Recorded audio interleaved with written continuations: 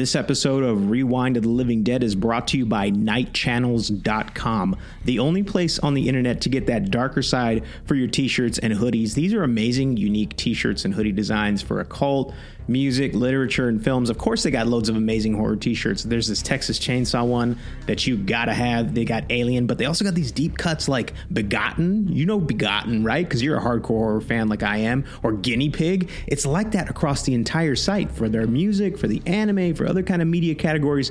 Such cool designs that you're not going to find anywhere else. Go on there. There's no way you're not going to get a t-shirt or hoodie. I guarantee you. Tons of color options. The t-shirts have 2 fabric options, classic 90s style, which is Gildan, or that great modern combed cotton Bella option. And the best part about all this, these are one-of-a-kind designs, and all of it has really great competitive prices. In fact, if you go there right now and you enter the code REWIND at checkout, you get 13% off. That's right, 13% off at checkout if you let them know that Rewind of the Living Dead sent you.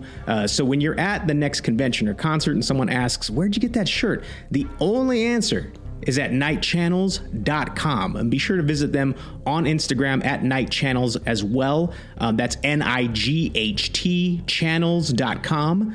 And be sure at checkout to enter the code REWIND to get your 13% off.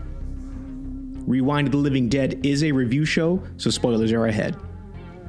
When writer and director Miriama Diallo attended Yale University, she referred to the person in charge of her residential college as master, an incredibly outdated term that the school tried to explain away as nothing more than a way to pay homage to a British system on which it was based, while stating it had nothing to do with the ugly history of slavery in America. Diallo just went along with the university's rules, but a few years after she graduated, she happened to run into the former head of her college, and instinctively she called him master. That's when she realized that she had been conditioned to just accept use of such a problematic title. It forced Diallo to really examine her history and how these experiences could truly shape a person, but it also inspired her to write a screenplay loosely based upon some of her own experiences at college. The finished product centered around 3 women of color at an upscale university called Ancaster, while all of them faced the specter of institutional racism, not to mention microaggressions, and had haunted history at this school with a legacy of intolerance. Last name, first name? Moore. Jasmine. Guys, she got the room.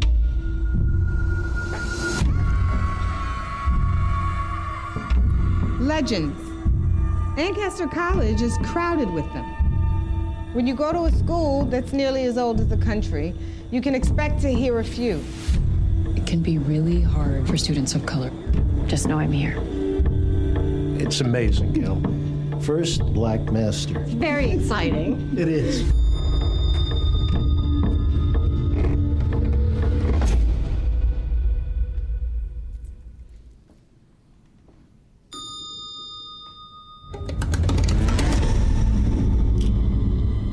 So, you live here too? Yeah. The whole school's cursed. Okay, you're gonna have to try a lot harder than that to scare me. Seriously, it's real.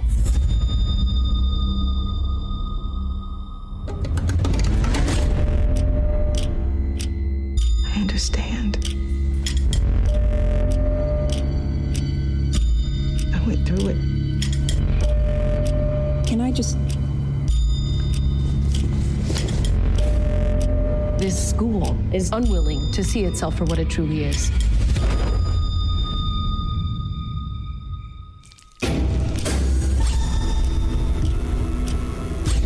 I've been having nightmares. You look like you've seen a ghost. Why is this administration spending more energy undermining my tenure than on ferreting out who's been terrorizing the student body? I can't get away from it, Jasmine. It'll follow you. It's everywhere.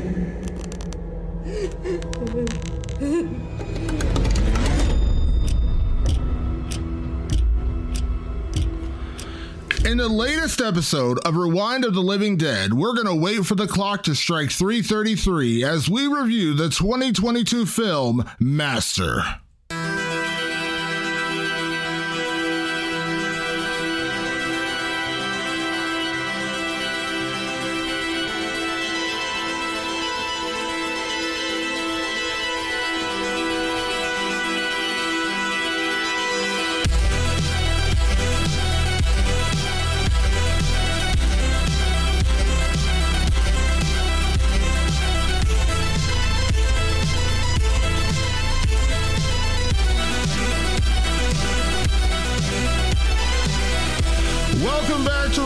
of the Living Dead. I'm Damon Martin. And I'm Patrick Guerra. And Patrick, this week we're going to be talking about a fairly brand new film, debuted at Sundance and is now available on Amazon Prime, called Master. And as I mentioned at the top in the intro, from a new writer-director named Mariama Diallo. She debuted her first short, which was also a horror film, or a horror short, I should say, at Sundance a couple years ago. This is her first feature-length film, has a pretty impressive cast, and it is now available on Amazon Prime. Got a fairly good reception at Sundance from what I've been able to gather online, and tonight we're going to be talking about Master. Yeah, when it was time to pick a new movie, this one, when I realized that it was available for streaming, I was like, oh, we have to check this out, because I have been hearing buzz about it for quite some time now. I hang out with a horror community on Clubhouse, which is an app that I think basically just horror people hang out on at this point. And a lot of people were talking about Master. So when I saw it available, I said, let's check this out. I actually love movies with a message. Some people don't. Some people don't want to be talked to about issues or anything like that, but we've touched on it a couple times on the show. Spiral comes to mind, and not the Spiral, the Saw one, but the Spiral that kind of takes place in the early 90s and is about homosexuality and race and all that stuff. Like, I like messaging. I like what it does in movies. It's interesting. I get to see a different perspective than my own. And so I feel like I'm kind of learning something. When you were talking about the intro and you were talking about Mariama's experience in college, it made so much more sense watching this movie, because I did feel like the three main characters felt really interconnected, to the point where I was almost like, oh, is Gail, who's played by Regina Hall, who a lot of people probably know, she's in a lot of stuff. She just co-hosted the Oscars and all that stuff. And Zoe Renee's character, Jasmine, Damon, I don't know about you, but at one point I was like, are they the same person? Is she thinking about like her life when she was younger and now she's older? There's times where I was like sort of getting that vibe. But I think ultimately the movie goes in a lot of directions, and I don't know if they necessarily all pay off, but I did enjoy seeing the world through somebody else's eyes, which I think Mariama Diallo actually really achieved. Yeah, I would say that's probably the thing I liked most about this film, is that it's a perspective that I don't have. You know, I'm a white guy. I'm just gonna, I'm not, not hiding that from anyone, but just to put it out there. So my experience with you're 6'3", you're not hiding from anyone. Yeah, my experience with racism is far, far, far, far, far different from pretty much anybody else on Earth. You know what I mean? Right. I don't understand. I don't live through it. I understand it. I am sympathetic to it. I am enraged by it. Like all those things are true, but I don't live it. So I cannot, in any way, shape, or form, put myself in these characters' shoes, because I've never done it. I can't. To see it in this film and to understand it, and again, I understand it's a film, so some things are going to be exaggerated, and I mean, sadly, there's probably far, far worse versions of this movie in other parts of the country, but I'm saying that, like, I can't personally relate to what these characters are going through, because I can't live in their shoes. It's impossible for me to live in their shoes. It is 100%. So when you talk about a movie with a message, I teeter on that line depending on how well the message is put into the film, if that makes sense. Yeah. A really good job, like, and again, I know I'm comparing it to another film with a similar undertone, but you think about a movie like Get Out, which was a brilliant, incredibly brilliant film, from Jordan Peele. And I understand I'm talking about two films that are very centered on race and things like that. But you talk about a film like that, and the underlying message, and in terms of what that film is talking about, so incredibly well done. Now, Master, in my opinion, falls short in a lot of areas that we'll talk about later in terms of story and in terms of overall plot development. But the message at the heart of it all was incredibly strong, and I would say that's probably the strongest part about this movie, because again, I can't say I walk in the shoes of these characters. And I can't lie to anybody and say that I can. If you say, oh, well, I can totally understand where they're coming from, and you're me, you're just wrong. And I think that's a whole other conversation for another day. It is. But in that regard, I really appreciated the message of this movie, because I can't be Gale, who is becoming, the headmaster of this college, the first ever black headmaster of this college. I can't be her. I can't know what she's going through. I can't know what Jasmine, the lead character who is coming to this college, this very prestigious, upscale, seemingly, Ivy League college. And she's one of, I think they said 8 black students at this college. You know what I mean? I can't know what that's like. You know what I mean? I have no idea what that's like. So in that regard, this film really was powerful because I was able to see it as an outsider looking in a way that I would not understand this otherwise. That's what's great about movies, actually. Like, that's kind of why I show up to movies personally. So I don't understand when people go, I don't want to be lectured. Well, I think that's your way of like pre-framing it, so you don't have to let something into your brain that you might not be comfortable like thinking about. But truth be told, like, I want to be put in somebody else's shoes. I want to see someone else's perspective. So that to me is where a movie succeeds. Is it's like, oh, I can like live in somebody else's shoes for a moment and see the world through their eyes. And we got that in this movie. We got that from a couple of different angles. You mentioned Get Out. What I think works so well about Get Out is that you feel the discomfort of the characters in that movie, especially our main character, who I don't have him pulled up, played by the amazing Daniel Kaluuya, who's like the shit and one of the best guys performing in Hollywood today. But Daniel Kaluuya's character in Get Out, you feel the discomfort in his moments. And right off the top of this movie, the first act of this movie does that so well. And that movie Spiral that I was talking about did that really well. Is in the beginning of the movie, it's the little things. It's not overt racism. It's not somebody just being a full-on racist jerk. It's people saying little things that make you uncomfortable. That stuff, like you're talking about, you don't know how to experience it. Like, exactly. Like we don't experience those things. And so in those little moments when someone will say something like, oh, like you're the like to Gale's character, somebody says, you're the first black president of the school. I guess, should we be calling you Obama? Or no, they said president. Your president's next for you. No, they said, should we call you Barack? Yeah, Barack, right? Yeah. And it's like, that's kind of weird. It's kind of weird. Why would you say that? Why can't I be called George Washington? Why can't I be called something else? It's weird, like all these little things. So the discomfort was there front and center. Now, today, obviously, we're a horror podcast, right? So what I'm really going to try to examine with you today, Damon, is the horror elements of this film. Now, there is the horror of institutional racism, which can come across in movies without ever being a scary movie. I think of Higher Learning, which was John Singleton. That movie's, to me, a horrific movie. Like, it really is. It's not a horror movie at all, but there are moments in that movie that can put you so on edge, so uneasy. They have that horrific, that pit in your stomach hits. So I'm really evaluating this movie from the horror side of things.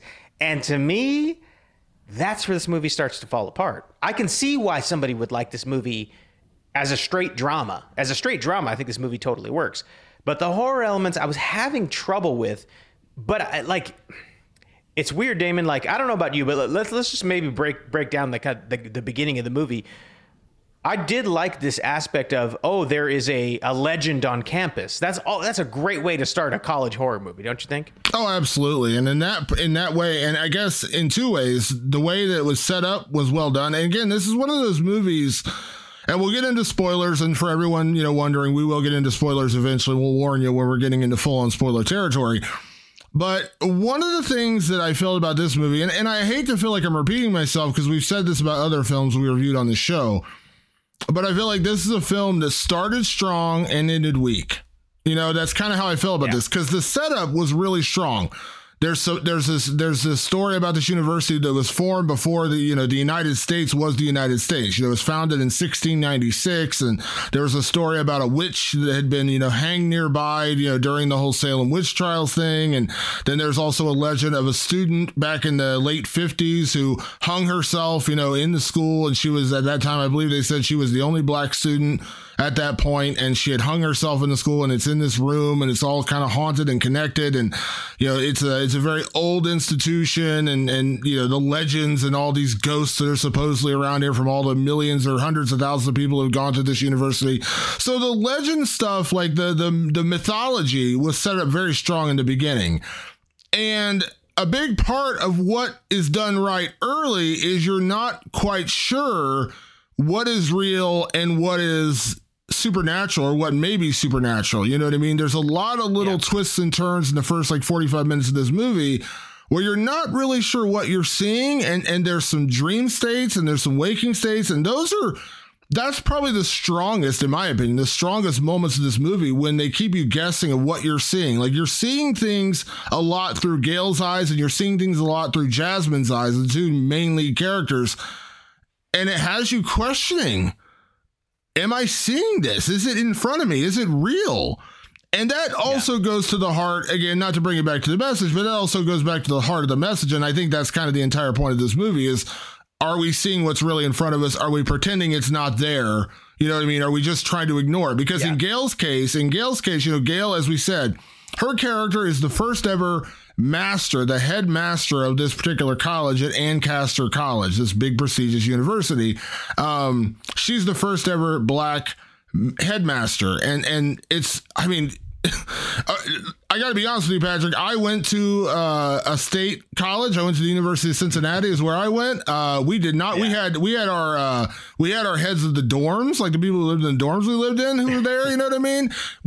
So I heard this and I was like, God, that's so off-putting. Just that word in general is off-putting. Yeah. Then I did research and I found out until 2016 they actually did this at Yale University. Like, the heads of colleges were called masters, and the students were expected to call them master whatever. And I'm like, that's so freaking bad. Like, that's so terrible. I was stunned that it was real. Like, I was like, oh, this has to be something exaggerated for a movie. It's real. It was real. They don't do it anymore, thank God. But I was just like, really? You had to call your freaking head of college master? Like, that's so weird and just creepy and just disturbing.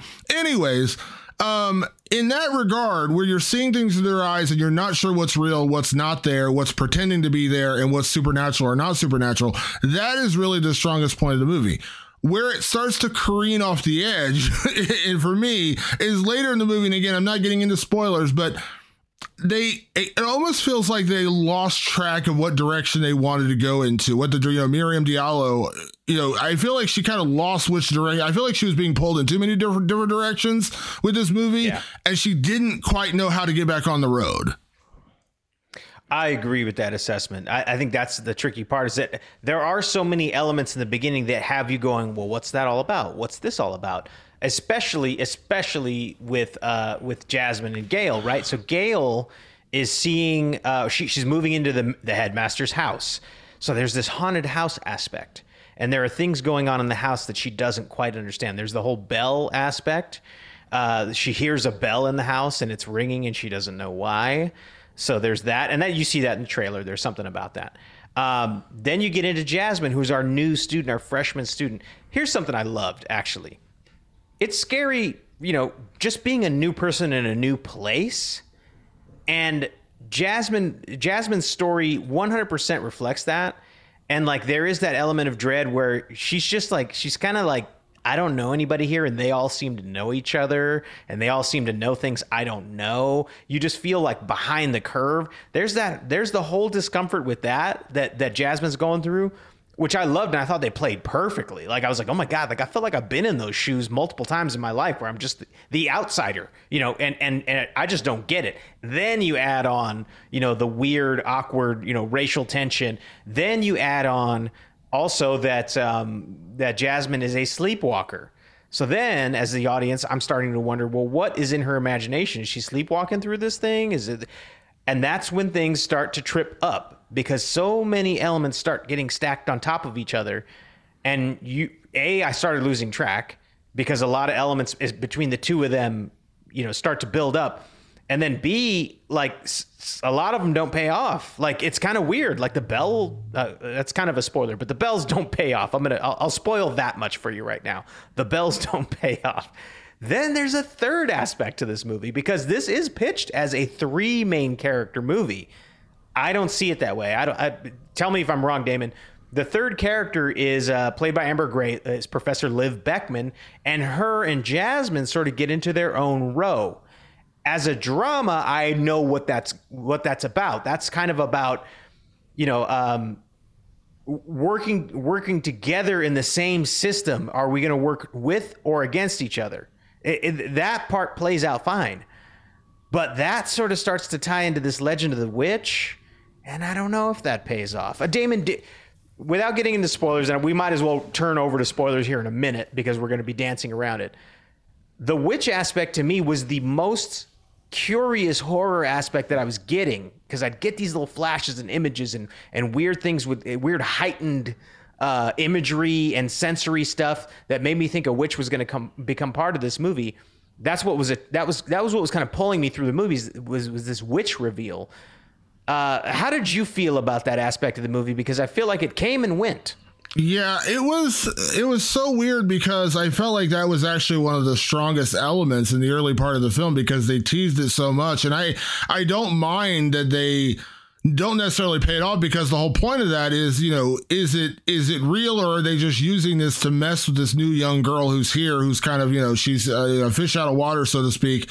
And I've lived through that. When I went to college, I didn't know anybody. I didn't know who my roommate was going to be. I didn't know anybody on my floor. I was in a completely stranger in a strange place. So I can relate to that part of the story. And it is really odd. You're trying to fit in. I came from a very, very small, one horse town. I was moving to a bigger city. So it was a really odd experience for me. So in that regard, I kind of understood where Jasmine was coming from. And all these students, again, as you said, they all kind of seem to know each other, and you're kind of not sure, is it real, or are they just messing with her? Are they just trying to perpetuate this myth about this witch?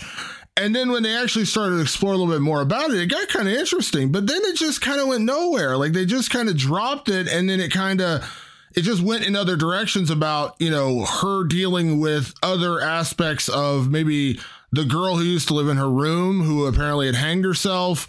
And that part of it became a bigger element of the story. And they never really intertwined the two. They kind of did, but they never did. At one point in the movie, again, this isn't a major spoiler. It's just kind of telling you where she's going. At one point in the movie, Jasmine discovers the diary of the girl who lived in her room, who actually killed herself. And she starts reading through that. And you get the hint again about the witch part of it. You kind of get the hint of what's going on. But again, you're still not sure, is it real, is it not? And that just never quite played out the way I thought it would. And it's not because my expectations were ruined. That's not why I didn't like it. It's not that. It's just that it just kind of went away. It just kind of disappeared. And that thread was interesting to me, and then it just faded. And as I said, really strong start, not a bad middle, really odd ending, a really odd, weird ending. And I said this to you in a text yesterday, and I'm saying it now. And listen, there's a lot of people who are going to listen to this show who are going to say, man, I'm going to run and go see this movie based on what I'm about to say. And you know what I'm about to say. This felt like a movie that should have been produced by A24. And my love-hate relationship with that studio. I love a lot of what they do. Euphoria, one of the best shows on television. The Witch, probably one of my top, horror films of the past decade. I like a lot of what they do. X, we talked about X on this show. I thought X was incredibly well done. And I'm really looking forward to is The Northman an A24 movie or no? I know it's Robert Eggers. I don't know if it is. I don't think it is. I know it's Robert Eggers. Hey, Robert Eggers, of course, I think the budget's too high. Yeah, and Lighthouse, he did Lighthouse. But anyways, there are definitely A24 movies I like. Let me just put that out there. I like the studio, but there's also A24 movies where I get done watching them and I'm just like, the fuck did I just watch? What happened? I don't understand. Yeah. And so there's a lot of moments in this movie, Patrick, where I'm like, did I just watch an A24 movie? Did you just slip one under and not tell me it was an A24 movie? A24, when you say A24 movie, it's starting to become an insult. It's starting to be your perspective of saying this movie was too abstract for me. And it's weird because it's not abstract until it gives you the answers. Which, by the way, some A24 movies don't even do that. They don't even bother with the answers. Truth be told, and I go see all the A24 movies. You know, I'm always there for them. But they actually, sometimes they're like, no, the answer is there's no answer. The answer to me in this movie is actually pretty clear. And we might as well just roll into spoilers here in a second. I'll let you usher us in there. But I will echo that the curiosity of this movie is what kept me on the hook. I wanted to see how it was going to unfold. The answer was satisfactory. I was like, oh, I see what the answer is. But how we got there and how we were given the answers left me wanting more. I can agree with that. And again, when I joke about the whole A24 thing because it does get abstract in moments, and that's kind of where it lost me a little bit. And then it got me back, and then it kind of lost me again, and it got me back again. And again, I'm not saying that a movie can't have those kind of abstract, like what I would call arty kind of, you know, not totally cohesive moments. I'm okay with that. Listen, I love Suspiria, and Suspiria is one of the weirdest fucking movies you'll ever watch. Wacky. I love that movie, so I'm not opposed to it. I've said, I know people are probably like, I know you say this all the time, Damon. I love David Lynch. David Lynch is like, I feel like he takes mushrooms and just makes movies. Like the dude just, you know, he's out there, and I love his bizarre, weird, out there movies. So I'm not opposed to that, and I'm not opposed to it in this movie either. It's just that when they go in those kind of weird, abstract directions, I feel like when they come back, I get it, but when they go off again, I'm kind of like, I don't understand why. Like, I guess that's my biggest complaint is there's moments where I'm just like, I don't know why they went in that direction. And it's not even because it's abstract. It's just because it doesn't really make sense when they bring it back into the story that actually does kind of run a parallel line to the three characters. Then I'm kind of like, okay, I'm in. I'm like, I get it. And I like it. And last thing I'll say before we get to spoilers, Patrick, and then we'll turn into spoilers. And I know this is, people are going to take this as a backhanded compliment. I don't want it to be that way. I really don't want it to be that way. Let me just say, I liked this film. I did. There's moments I didn't like. And I would say it's a weird movie in moments. And when I say weird, I mean that kind of David Lynchian, you know, that kind of like abstract, you know, Suspiria feeling to it where it's going to put some people off. Just being honest. There's some people who don't want a non-linear film like this. You know what I mean? They want to go from point A to point B to point C. And you know what? Nothing wrong with that. There's a lot of movies like that I adore. I would say the majority of the horror movies I love are probably more linear. That being said, I am really, really curious to see what Mariama Diallo does next. Because this is a really strong start, and I like that she got her voice in this movie, and this is a really personal movie for her, and I love that because, you know, again, I think, you know, drawing from personal experience is a huge part of storytelling. I am really curious we've had this conversation about other directors and writers on this show, Patrick, and I'm always like, you know, I'm always curious what they're going to do next. I didn't love Master. I liked it, but I am fascinated by what she does next. And again, I don't want to be taken as a backhanded compliment because I don't want people to say, oh, you're trying to pay her a compliment while saying her movie's bad. I liked the movie. I really did. We're going to get into spoilers and we're going to explain more in detail what we didn't like about the movie because I think what we didn't like about the movie requires spoilers. It does. But that being said, I like the movie. I would recommend you to watch it. It's an experience. That's what I'd say about this movie. It's an experience. It's an experience that I feel like you should go through. But I am fascinated by what she does next. I'm going to lift the veil once again here and give all of our fans a little behind the scenes peek at how we produce this show. Damon and I watched no less than 3 movies before we decided that none of them were worthy of talking about on the podcast, and they will not be named. Don't even try it. There were just some movies that didn't work. Some of them were actually good, and then I was just like, but they're good, but they won't make a podcast. When I finally stumbled on Master and I saw that it was available, it's an incredibly well-crafted movie. And I was like, we're going to be able to talk about this thing. It's really well made. It's 100% like a slickly made, competently made movie. The storytelling is something else, and we might as well get into spoilers about that because that is what ultimately was the tipping point for why I don't give this movie like oh, this movie's amazing. It's a good movie, and it needed some work, and we should probably start getting into why. So let's talk about spoilers. So for anyone who hasn't seen Master, it's currently available on Amazon Prime. Go over and check it out. Again, I know I say this all the time and I don't want to, continue to say the same thing over and over again. Even if we don't like a movie, go watch it for yourself. I never tell anyone not to watch a film. Every filmmaker has their own art. Just because we don't like a person's art or we don't like a particular movie doesn't mean you shouldn't go watch it. So whether we love it, hate it, like it, whatever, go watch it. That's all. I'll support other artists. That's what I'll say. Whether we like it or not, go support it. Go check out Master. It's currently available on Amazon Prime. It is a very intriguing movie. You can tell Patrick and I both like a lot of the elements of it. That being said, we're now going to get into spoiler territory. So if you haven't seen it, go watch it. Or if you just don't care, or you have seen it, of course, stick around. Here we go into spoilers. So let me let you start, Patrick, because you did really kind of define when you sent me your notes on this movie where they fell short, and I want you to tell me that before we get into categories.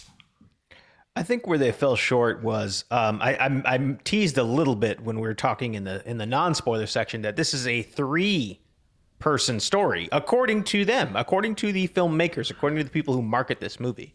It's a story told about 3 women. The third woman is played by Amber Gray, Professor Liv Beckman. Her and Zoe Renee's character Jasmine have a bit of a row. Now Jasmine's a new student, and this Professor Liz fails her on her first essay. And she's like, you didn't get the assignment. You didn't even come close to addressing it. Jasmine hits her back with like, you're being completely out of line. And she goes and does this full blown, like, what do they call it? Like a dispute. Yeah, she did a dispute. Exactly. Thank you. She does a dispute, and it creates a problem because Professor Liv was about to get tenure, and now she's got a dispute with this student. It's a wild divergent from the rest of the story. And I think what this movie was missing is that it starts out with all these weird little horror elements that are like kind of coming at you and making you question what you're seeing. There's some definitely good creepy moments early on in this movie. You're like, what's really going on? I don't really understand. Once this element of the movie becomes prevalent, it like derails all the dread. I mean, there's still dread, and it's told mainly, in my opinion, through the eyes of Jasmine, which is like, I'm scared in this place. I don't feel safe here. And it's kind of getting worse and worse for her. It's not on a horror level. It's just on an existential level. She's like, I don't feel safe here. So that part's fine. But all the horror elements start to get pulled away because of this other storyline. And they say it's a 3-person storyline. Damon, help me out here. Professor Liv is not really... She just kind of comes in and out of the story. I feel like I never even see the story from her perspective. So in my opinion, you can't call this a 3-person story because I never get really into her shoes. I see her story from Regina Hall's character's perspective, and I see her story from Zoe's perspective, from the character of Jasmine. They are like looking in at her and judging her, but I never see the camera turn around and her look back at the rest of the world. Yeah, that's a real fair assessment. I think that's probably the part of the movie I had the biggest issue with as well, because Liv's character is kind of a weird sidetrack that, because I was really enthralled by what was going on, because I liked the power dynamic that was going on here. You had Jasmine, who was the new student in school, one of only 8 black students at this really prestigious college. She's in a room in a dorm where, people are always kind of looking at her sideways. And there's a really gross scene in the movie where she goes to a library and she's checking out some books and she's trying to be friendly with the librarian. Her bag beeps as if she's stolen something. And of course, the librarian has to more or less knowingly say, I got to look through your bag because I believe you're a thief, which that scene just flat out enraged me watching that scene. And then you have Gail, who is, she's in what is considered a position of power. I mean, she's the headmaster of this college now, yet even in that, she's torn between 2 worlds because now she's kind of the one in charge, yet her colleagues don't seem to really respect her or respect her decision making. And so she's torn between, do I honor my position and knowing what this young girl Jasmine is going to? Do I believe her? Do I help her? Do I point her in a different direction because I've lived through it? Or do I live up to the position I'm in and realize that every student goes through something and I have to treat every student as an individual, but it's still a college as a whole. And what I mean by that is she doesn't inject herself personally into Jasmine's problems. And so that was fascinating. But then Liv's character was really odd because the first time you're meeting her, she's a professor. And she kind of, when Jasmine gives her an answer in class, she kind of discounts her answer and then kind of praises another student. And then she gets an F on her paper and she's doing it. The paper was a breakdown of race in the Scarlet Letter. Did I get that right? Am I remembering that correctly? So, and Jasmine's kind of like, I don't really see how this is prevalent. There's not that aspect in this book. I've read the Scarlet Letter when I was in high school. Now, granted, that was many, many years ago. When Jasmine said that, I thought to myself, yeah, I don't really get the assignment. And I have a degree in English literature. So I was like, what? This is weird. But then another student told her, oh, you didn't see this, you didn't see this. And it was almost like she was talking down to her, making her feel kind of dumb about it. And then Liv's character kind of switches. And all of a sudden, she's now fighting for her tenure in this university. And the relationship between her and Gale is friends. Like, they're really close friends, but Gale is now kind of, I won't say her boss, but like her superior in a way because she's the head of a college and Liv is a professor. And then you get this weird third dynamic where we find out that Liv was born into an Amish family. Is that Amish? I guess is like it's that kind of and there's a thread that goes down there where you're kind of like, huh? Like they just inject this idea that like her mother was a white woman and she ran away from home, I guess. And then like there's this whole like subplot of her mom saying that she's actually a white woman, which was like, what is, huh? And then, then Liv says, well, my father was actually black and, her mother was denying that, she had a black, and I get all that, but it was just so weird. Like she had all these different like directions that character was going in. None of them really paid off. And it just distracted me from the two characters, the storylines that actually were more cohesive and I liked.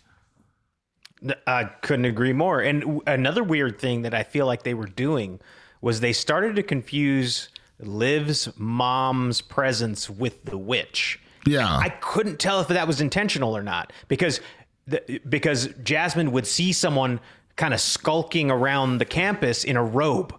And you're like, oh, that's the witch, or that's some weird underground cult group who are like the racist hazers or something. Like I couldn't tell who that was. And then later in the movie, we see Liv puts up a hood. She gets dressed and she puts up a hood towards the end of the movie. So then you're kind of like, was she the one doing this? Yeah, and at one point I was like, oh, Liv's the witch. So you see how Damon and I are getting pulled in a lot of directions with one storyline is pulling us in so many directions. The Liv storyline is like a tornado through this script.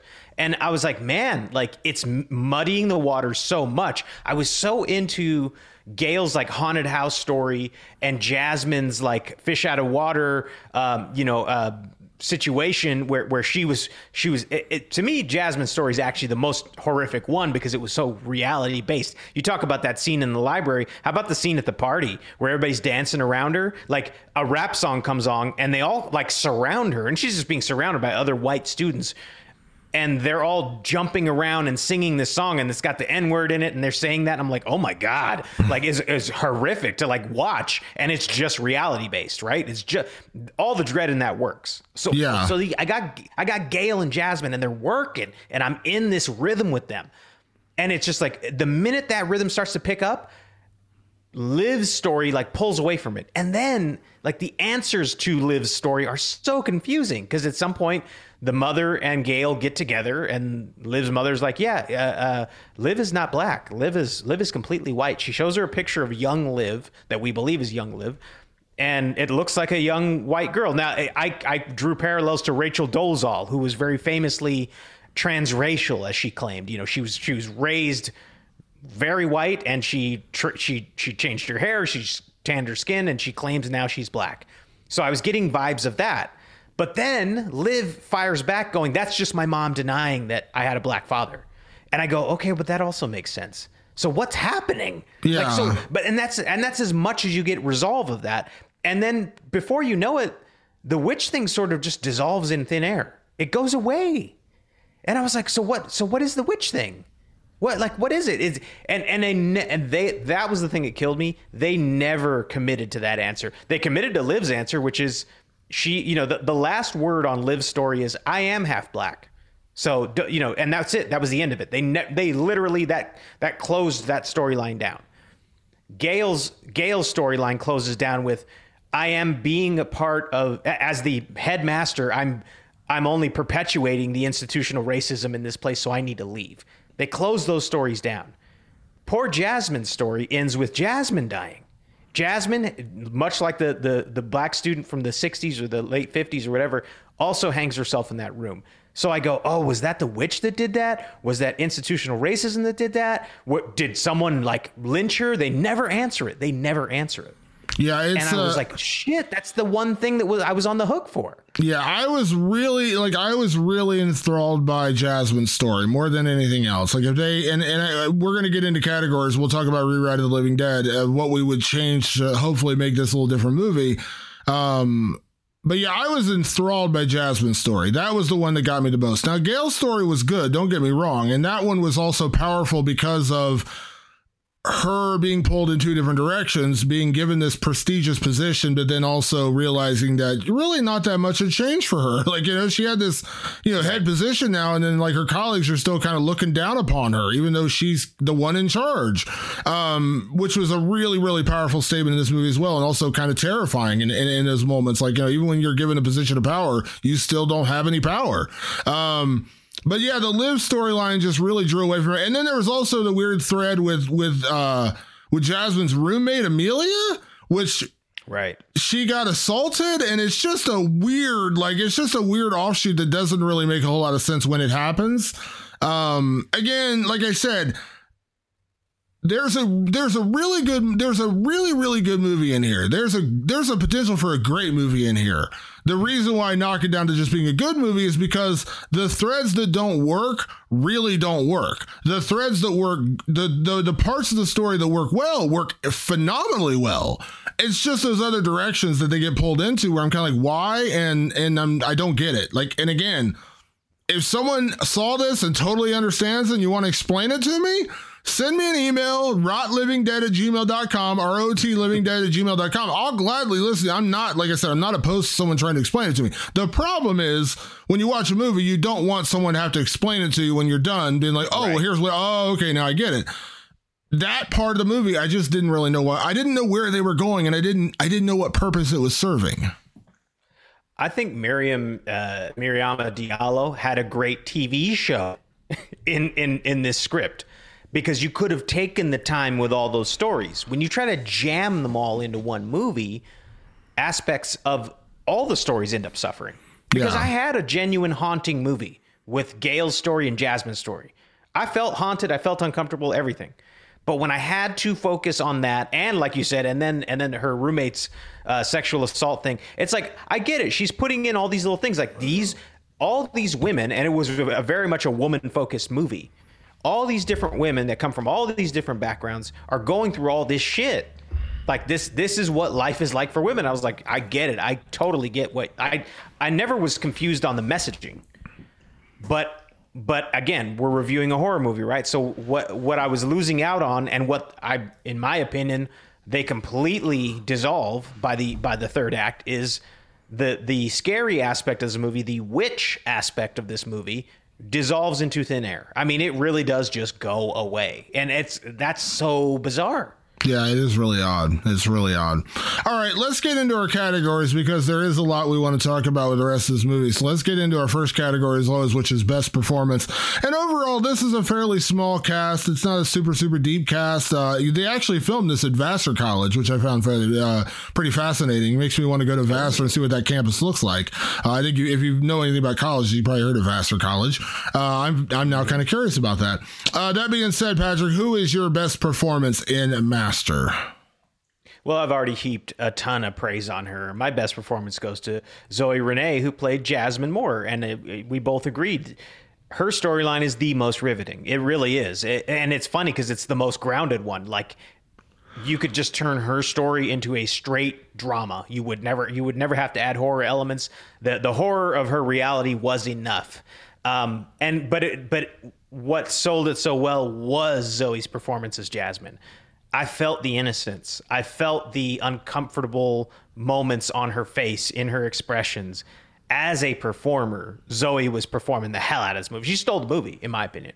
Yeah, and generally when we do best performance, I try to go in a different direction, because, like Regina Hall is incredible. I knew Regina Hall, but I couldn't remember where I knew her from. Then I looked her up. I was like, okay, I know who Regina Hall is. And she's a great actress. Yeah. She did a great job. And I think there's other pieces and parts of this movie that did great acting. But to me, it is Zoe Renee. I would love to, sit here and call someone else a better performer.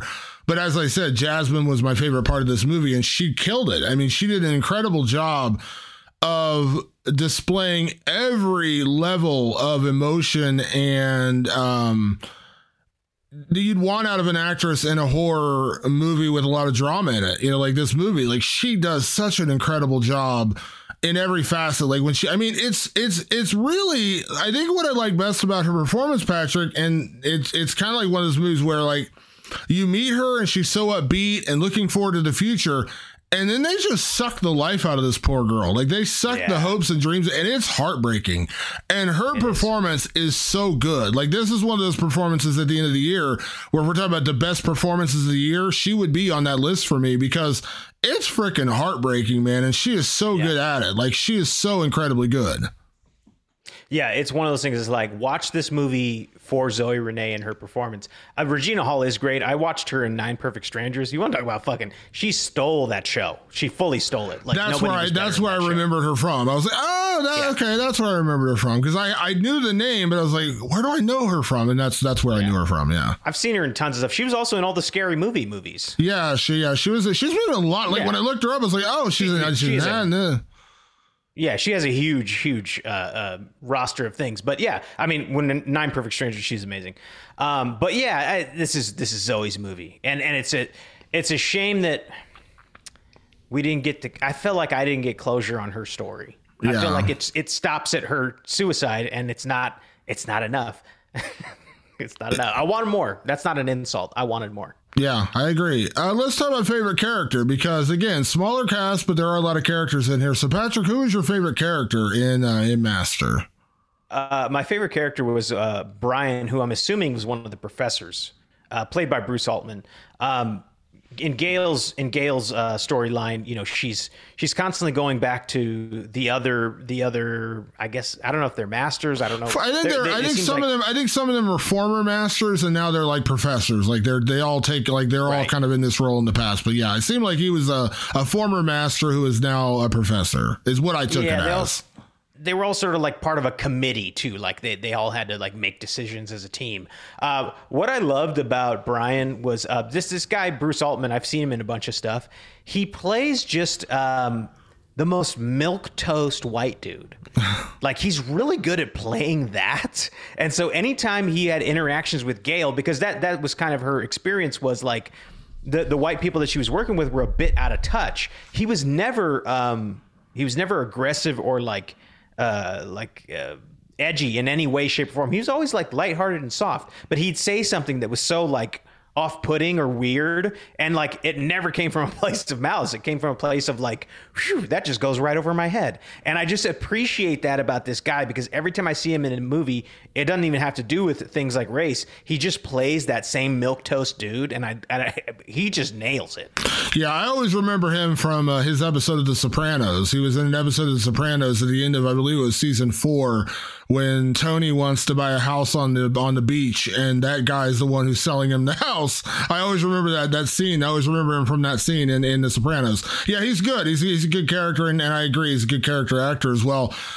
Listen, I would love to, pull some, great different character out of my ass here, but I'm just going to go with Jasmine, because Jasmine's story was what I liked most about this movie. Zoe Renee's performance was what I liked most about this movie, but Jasmine's character was really, again, like when I talked about earlier, like how there's so much of this movie that I can't personally relate to because I can't walk in their shoes, and that's part of why I like this movie, because it did give me a different perspective. One thing I did relate to was that, young kid going to college for the first time, not knowing anybody, and being kind of thrown into a really odd situation where you're trying to fit in, but you're not quite fitting in, and you don't know how to fit in. I lived through that. Like, that was me my freshman year of college. And, you know, by my sophomore year, I was completely, you know, at ease and had friends and all that kind of stuff. But there was so many scenes. Like, there's a scene in this movie where she goes to her first, like, she comes home and her roommate's hosting basically a party, and like everyone's like hanging out on her bed and they're all like, you know, they're smoking weed or whatever.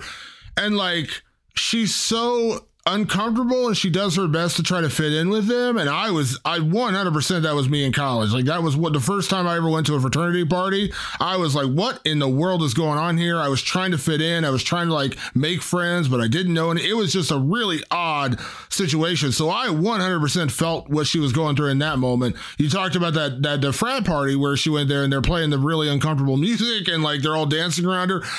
Again, I can't feel parts of that, but I can feel, you know, some elements of that. And so her story was so strong and so really well done that I loved her character. And again, it's heartbreaking. Like, by the end, when they reach the end of her story, I'm just like, I turned to my girlfriend when I'm watching the movie, and when they discovered that Jasmine had killed herself, I literally paused the movie and I looked at her and I go, fuck these people. Like, that they made her kill herself. I was like, fuck these people.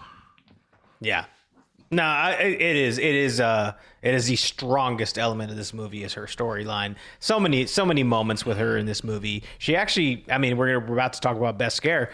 She's the person that gets all the scares. Yeah, she does, and she lives it, man. She really does live it. Actually, before we get to best scare, we're going to get to best line. We got best line. Let's talk about best line.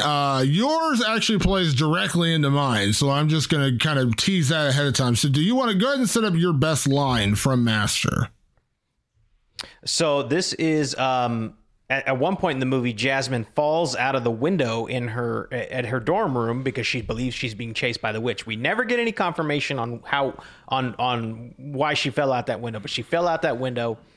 So she's in the hospital recovering, and Regina Hall's character Gail comes to talk to her because Jasmine is done. She's like, I'm done. I'm leaving. And you understand Jasmine in this moment. She's like, I'm done and leaving because I'm tired of this shit. Like, I'm way super, super uncomfortable here. It's not just about the school. It's not just about like my teachers, like everything. All the things are stacked against me. And this is Gail's reaction to her saying I'm out. The witch isn't real. I'm not going back there. Jasmine? I'm not going back. No, Jasmine. Jasmine, you can't quit. It's not ghosts. It's not supernatural. It's America. And it's everywhere. I went through it, and I understand. I was one of 3 black women that couldn't even tell us apart. It was humiliating. But I stuck in there, and I didn't let them push me out. I just need to get away from there. You can't get away from it, Jasmine. It'll follow you. Believe me. I know. Yeah. Really powerful. Shit. Yeah, really, really powerful. So my favorite line plays into that, which is directly after this scene. After Jasmine is released from the hospital, she goes back to her dorm and she runs into Liv on the way. And she basically says, I'm going back. And Liv says, does Gail know you're here? And what Jasmine says to Liv is essentially, in a way, repeating what Gail told her. The sad reality of this scene, though, is it's setting up her killing herself because she took Gail's words to heart in the wrong way, meaning Gail told her, you can't escape it. It's everywhere. You have to beat it. You have to beat it. You have to learn to beat it, you know, like she did. I was one of only 3 black women here. They couldn't even tell us apart. Learn to beat it. Jasmine takes that message and says, it's everywhere and I can't escape it. And so this is her just chilling moment right before, sadly, her suicide. Jasmine? Does Gail know you're here? I came on my own. What are you trying to do? Figured it out. I understand now. I don't think this is the best place for you to be right now. You're wrong. It doesn't matter where I go. It's everywhere. That it's everywhere. And when I saw that, so I watched the movie and I got it in that moment, but then I rewatched it as I was, putting together the show tonight, and I rewatched those two together because I pulled your best line and then I went to my best line. I watched those two scenes together and I was just like, oh God, it fucking gutted me, man. It really did. It gutted me. I was just like, God, that's so heartbreaking. Like, she took the message, but she also took it in the other way, which is it's everywhere. I can't escape it, so why should I try? And it gutted me, man. It really gutted me. So rough. It really gutted me in that what's moment. interesting is that informs the end of Gail's story, which is she looks around the room. They're having like a little get together at the end of the semester, and her and all the ex-masters, and she's looking at paintings and stuff, and she realizes like, oh, all these people, they're all related for hundreds of years. They're all passed down. They're all relatives. Like, I'm the outsider here. The only thing I can actually do is not take part of this. She realizes her mistake was telling Jasmine to stick it out, when really what she should have done is turned her back to it and forged her path somewhere else. It wasn't giving up. It was like, I shouldn't be contributing to this because that's what I'm doing. Yeah. So that was an interesting ending, tie up to Gail's story, but Jasmine had to pay the price to learn that, and I was like, oh, that's heavy. Yeah, it's really sad. It's really sad. Let's talk about best scare, Patrick. What was your best scare in Master? So this is where I get frustrated, Damon, because some of these scares are damn good, like damn good. And mine was Jasmine is in one of the dorm showers and she's getting out and she's getting dressed and all that stuff. And the lights start dimming and things start getting weird. And then the reflection pops up in the mirror and you see a shadowy figure in the mirror. It's a great jump scare. It's really effectively done. But Damon, it doesn't go anywhere. Yeah. I don't know what it was.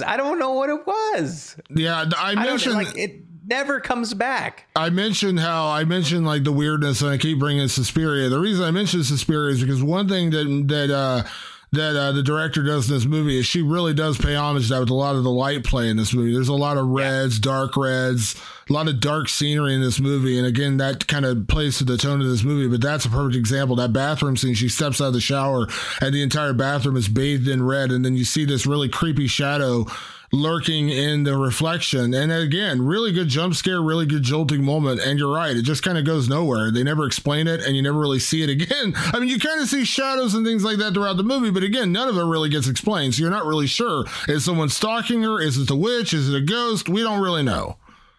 Yeah, it's all in her head. You mentioned Suspiria. You know what Suspiria does great? It's weird, and then it ends even weirder. Yeah. And this movie is weird, and the scares are weird, and they're structured in their own way. Actually, very reminiscent of Suspiria when you mention it. But then it ends very normal, and it's like, oh, all that weird stuff doesn't matter because the actual answers to this movie are very grounded in reality, but they're not even tied to the weirdness that you've been seeing. Yeah, that's the hard part.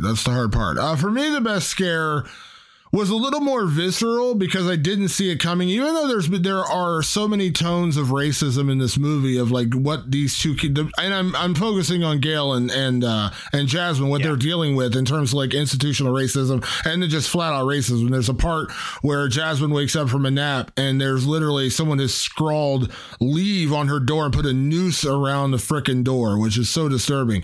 But there's a part later in the movie where she is, I don't remember if she's in the dorm or in the library, but she hears something really creepy going on, and then she hears like an alarm starts going off, and she's like running this alarm, so you hear this loud dinging like an alarm, and she opens the door and someone has literally set a burning cross on the lawn, and it's just such a jarring image. And again, there's plenty of movies and reality of like we've seen this throughout history of what that symbol means. But just it was so I did not see that coming, and it was like, holy crap! Like I didn't see that so direct in our face in this particular movie when it happened. Like everything had kind of been kind of been overt, kind of been, again, like I call it the microaggressions, like, the little things. They're like I said, the scene in the library where they got to check her bag, like it's really off-putting, but not full blown in your face racism. You know what I mean? Like we're not racist, that was jarring when she opened the door and they did a close up on a burning cross. I was like, oh Jesus. Like it just caught me off guard. Yeah, no, that's fucked up. Anytime you see stuff like that really overt racism, really fucked up. And it was weird because it was like, okay, so in the end, who did it? Yeah. Like I wanted to say like, oh, it was like Tyler and his friends, because it seemed like Tyler and his friends were like, I was sure that it was going to be a secret society, that there was no witch, that it was just like in the Faculty, or there was the other movie. You're talking about the Skulls. The Skulls. Yeah. I was like, oh, it's like a Skulls thing or something, but it never transpires, and I never knew where it came from. Also, can I throw this out there real quick? You mentioned Tyler, who's a character we haven't talked about yet. He's kind of like the sophomore student who is kind of dating her roommate, and he ends up kind of kissing Jasmine at a party. He's really weird, and he's kind of telling her that the school's haunted or whatever. His name is Will Hockman, and I wasn't familiar with him. He's been in other things. Can you please tell me that I wasn't completely wrong? I said this to my girlfriend and she didn't get it, but I was like, this guy looks like a fake Seth Green. Did you get a Seth Green vibe from him at all? Because I was like, this kid looks like he's like a weird Seth Green like clone. I didn't see the Seth Green thing about him. Watch it again. Busy trying to figure him out. Watch it again. I'm telling you, you're going to see a little Seth Green in there. I'm telling you. I was like, why does this kid look so much like Seth Green? Seth Green is so like locked into the 90s. I can't, like, this kid, doesn't look like Seth Green with the pompadour hair and all that stuff. So look at him again. Look at him again and be like, I see shades of Seth Green. I was like, is this Seth Green's kid? Like, what's going on? Anyway, sorry, I did veer off track there. Let's talk about creepiest moment in this movie, because that's one thing they do, especially in the early part of the movie. There's a lot of really creepy moments. So let's talk about creepiest moment for you. There was this one scene, and again, I don't know if it's Jasmine sleepwalking or if it really happened or if it's all in her head. I don't know, because they never answered it.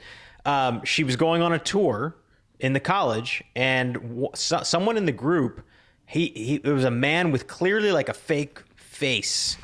Like he had a fake face over his face, but it was just real enough that it was super fucking creepy. There are a lot of little creepy moments in this movie. They actually add up. There are probably more creepy moments than are scares, like genuine scares. But that one really got me. Something about that fake face over the other face was really weird to me. Yeah, that was a really creepy moment in and of itself, because she's walking behind this tour group and they keep looking over at her. And the one guy looks back and he's got like all of his facial features have been basically erased, I guess is the best way to say it. Yeah. Like you can see his nose, it's like and a mask. Yeah, it's like it's just a weird look, and it's really creepy. And she kind of takes back, and then she looks back again. The guy looks normal again, and then kind of again he looks like the creepy face again. It's a really weird, off-putting scene, and we are made to believe that's a dream sequence because she wakes up right after that. But again, so much of it's not really explained. You're not really sure exactly which direction they're going in. It definitely never comes back. Yeah, it never comes back, and you don't really know. So, my creepiest scene, which was an early one, which again played into the witch part, which sadly just kind of went nowhere, was when we get into Jasmine's first dream sequence when she's asleep and she looks over the clock, she sees it's 3:33, and we see a hand come up from underneath her bed, and it grabs her and she jolts awake, and her roommate's like, whoa, like what's wrong? And like we see this, like it's 3:33 in the morning. She's been told that 3:33 is the witching hour. That's when the witch was hanged, and all these creepy things are happening at 3:33. And so we're made to believe that this is 3:33 in the morning. And then when she gets jolted awake by her roommate, it's the morning. Like we've just missed time, and it was a dream sequence. But in that moment, when you see that hand creep up from under the bed, I was like, ooh, this is a really creepy, like it felt like The Ring or something. I was like, ooh, this is really creepy, really good. Again, well done, well orchestrated, very creepy, went nowhere. That was a scene that got me so excited for this movie because it was genuinely creepy. And I was like, ooh, okay, more of this. We're going to get a lot more of this. I think that's like one of two scenes where a hand appears. Yeah. Right? Yeah. I mean, maybe there's a second scene. I don't even remember it. But it's like just, that creepy hand and then never happens again. It just never happened, and they never pull at that thread again. Like, they never pull it again, so you have no idea. Like, it's just a weird, and again, if it's just her nightmares, great, but then they never tell you whether that's real or not, or did they? Because, again, the witch is introduced, never does anything, never really plays a major part in the movie, especially in the ending. This is a movie that breaks that big rule. I can't remember what it's called. It's called like someone's gun. It's called Shomer's gun. Or I can't remember what it's called. But the idea is, if you show a gun in the first act, it needs to be used at some point. Oh yeah, I know what you're talking about. Yeah, I know what you're talking about. I can't remember the little rule there, but like, they show so many things in this movie and never use them. Yeah. Like, here's another thing. When you talk about creepy parts, I liked the effect that worms became a theme for Gale's character. Maggots. They were maggots. Yeah, maggots were in her painting. Maggots were in her drawers and all that stuff. Again, it never transpires anything. But here's one thing. Here's a total aside to all of that. Her reaction to the maggots is so weird because I understand the disgust. But she doesn't get disgusted by this. She's like terrified, like a demon is in there. She's like, ah! I'm like, it's just maggots. It's gross. I'm with you. It's totally gross. I don't want to discover maggots anywhere. But the way she freaks out about it just did not connect. I was like, I don't understand why she's having a full breakdown about maggots. Yeah, and it happened again. Like, I thought the maggots in the drawer were one thing. When the maggots started crawling out of the painting, I thought that was a better effect.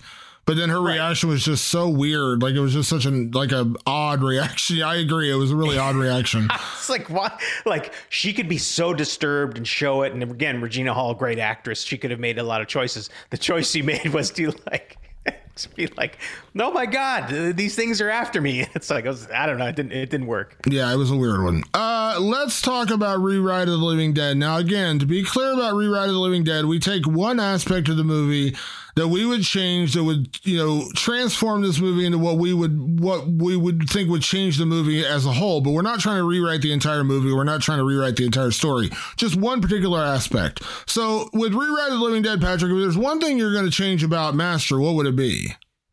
Oh, can you guess, Damon? I got to get rid of Professor Liv Beckman's story in general. Like, overall, her butting heads with Jasmine, her being white or not being white, it just took so much away from this movie. It really did. I think Professor Liv as a character would have been fine as a supporting character, as somebody that both Jasmine and Gale could bounce off of.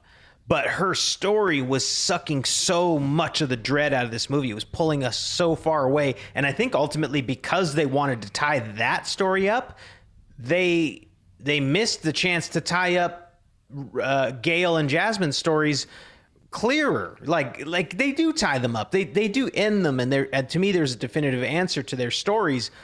But maybe that's where all the time for the witch went. Maybe that's where all the time for, is she sleepwalking or is she seeing things? Maybe that's where the time for the maggots went. Like, all those things that were built up in those other two storylines get canceled out. So I'm like, full on, like, you need to take Professor Liv's story out completely. Yeah, it was, like I said, it was really odd. And also, talking about, open-ended story, like, her story never really goes anywhere either. Like, they kind of end it and you don't really know. It's unresolved. Yeah. You don't really get an answer. Like, what was the point of her being here? Mine is similar in tone. And again, I liked the storyline with Gale, and I got the storyline with Gale, but I think if I was doing a rewrite of this movie, in my perspective, I would just spend 90% of the movie with Jasmine. Jasmine was the most intriguing character. Jasmine was the most intriguing story. And I'm not saying you can't have Gale or you can't even have Liv in this movie. I just don't necessarily need them to have as much time.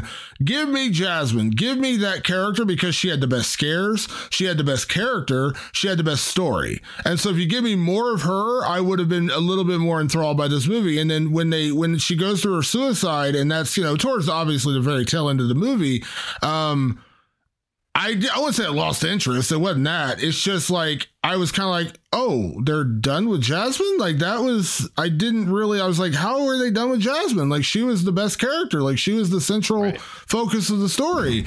And so I was kind of like disappointed, And so that would be my change. Just focus on Jasmine. Right now, like they talked about this as, this is a movie about 3 women.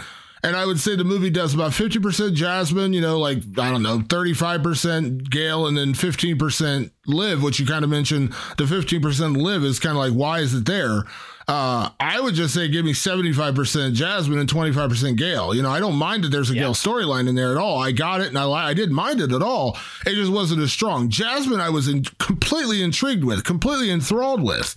So give me more of that. That would be my only real change. Give me more Jasmine. And if you give me more Jasmine, you're going to pay off some of those other storylines, like the witch, like the student who committed suicide in her room, like who is actually committing these horrific acts against her. And I understand maybe the point of the movie, I get it, is that you're saying it's not one person, it's the entire institution doing this to her. I understand that.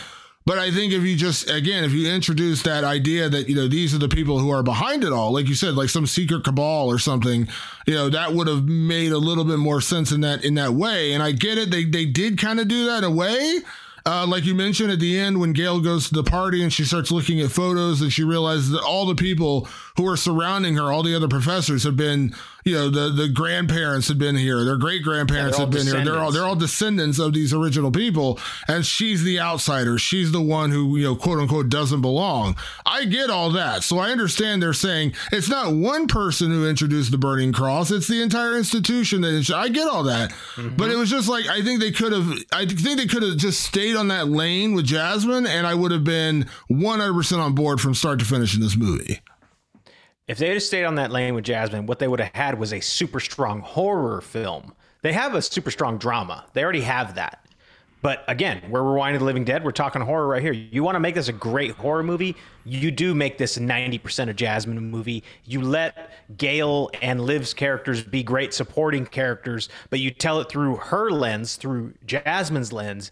And I think you can tie up all the loose ends and make it a really solid horror movie in general. Yeah, I agree. And I think that's where the film kind of falls short in that regard, because we don't get more of Jasmine, and Jasmine was the best part of this movie. And so that, again, that's my only real tweak or change. And she was carrying the horror elements through the movie. She was. All the horror stuff was, not to say the horror things didn't happen to Gale. Nothing. Liv was, like I said, Liv's the one character that's kind of most confusing, because nothing really involves her that much. She's just kind of there. Yeah.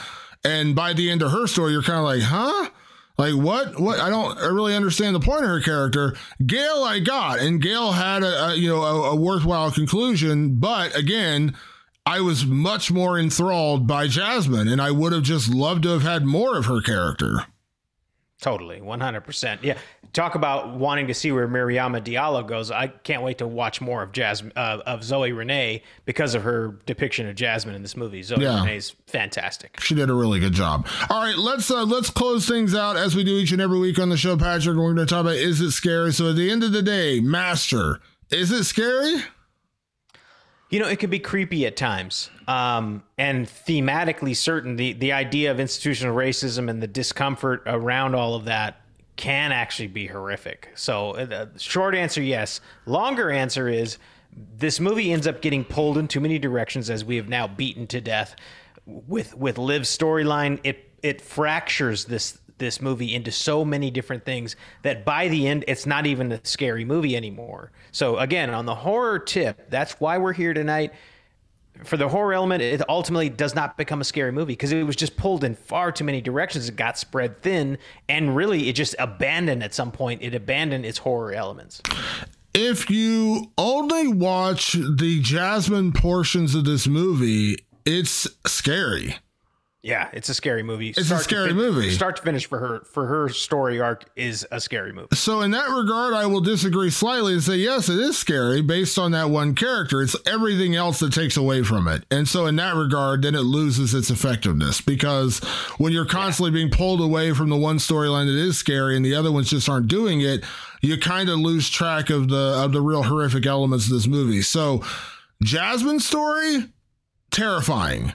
Everybody else, not really. So that's where I say, yes, it is a good scary movie in one really strong aspect, and that's everything surrounding Jasmine. Nothing else really is scary or creepy or weird or off-putting about this movie. It's weird. Let me take that back. It's very weird. Other parts of this movie. Jasmine's story is the strongest. That is the scariest. But again, we're judging as a whole. We're judging an entire movie, an entire 95-minute movie, whatever it is. It's not scary as a whole. It's scary for one character. And if you just focus on that one character and all those moments surrounding that one character, very scary, in my opinion. Yeah. No, I think that's a fair assessment. Yeah, so there you go, folks. Obviously, as we mentioned, you can watch Master right now over on Amazon Prime. It is available if you have a Prime membership. It is free to watch over there. As I said earlier, and I'll say it again now, regardless of how we feel, go watch it. Go check out the movie. I always love supporting artists, and I think Mariama Diallo is a great artist. I am 100% intrigued by what she does next. I actually am going to go watch her short. I know her short was at Sundance prior to this, before this being her first feature-length film. I am going to go watch that short because I'm very curious what she did prior to this, and then again what she does in the future. So in that regard, I'm on board. I will look forward to whatever she's doing next. Go check it out right now on Amazon Prime. As always, we want to say a big thank you to everyone that tunes into the show. Make sure you check us out on all of your favorite podcast platforms, including Apple Podcasts, Spotify, iHeartRadio, Google Podcasts, Amazon Music, Stitcher, and of course, you can always find us over on my website, nerdcoremovement.com. If you have questions, comments, or if you just want to explain the movie to us, we don't mind that either. Hit us up anytime on email. You can find us over at rotlivingdead@gmail.com. That's rotlivingdead@gmail.com. Shoot us an email. We love your comments. We love your questions or movies you'd like us to review. Please hit us up anytime. Otherwise, you can always find us on Twitter. I am at Damon Martin, and you are? At Director Patrick. And a big thank you, as always, for everyone that tunes in each and every week to the show. We'll see you next week for another edition of Rewind of the Living Dead. Thanks for tuning in. We'll see you then. Peace.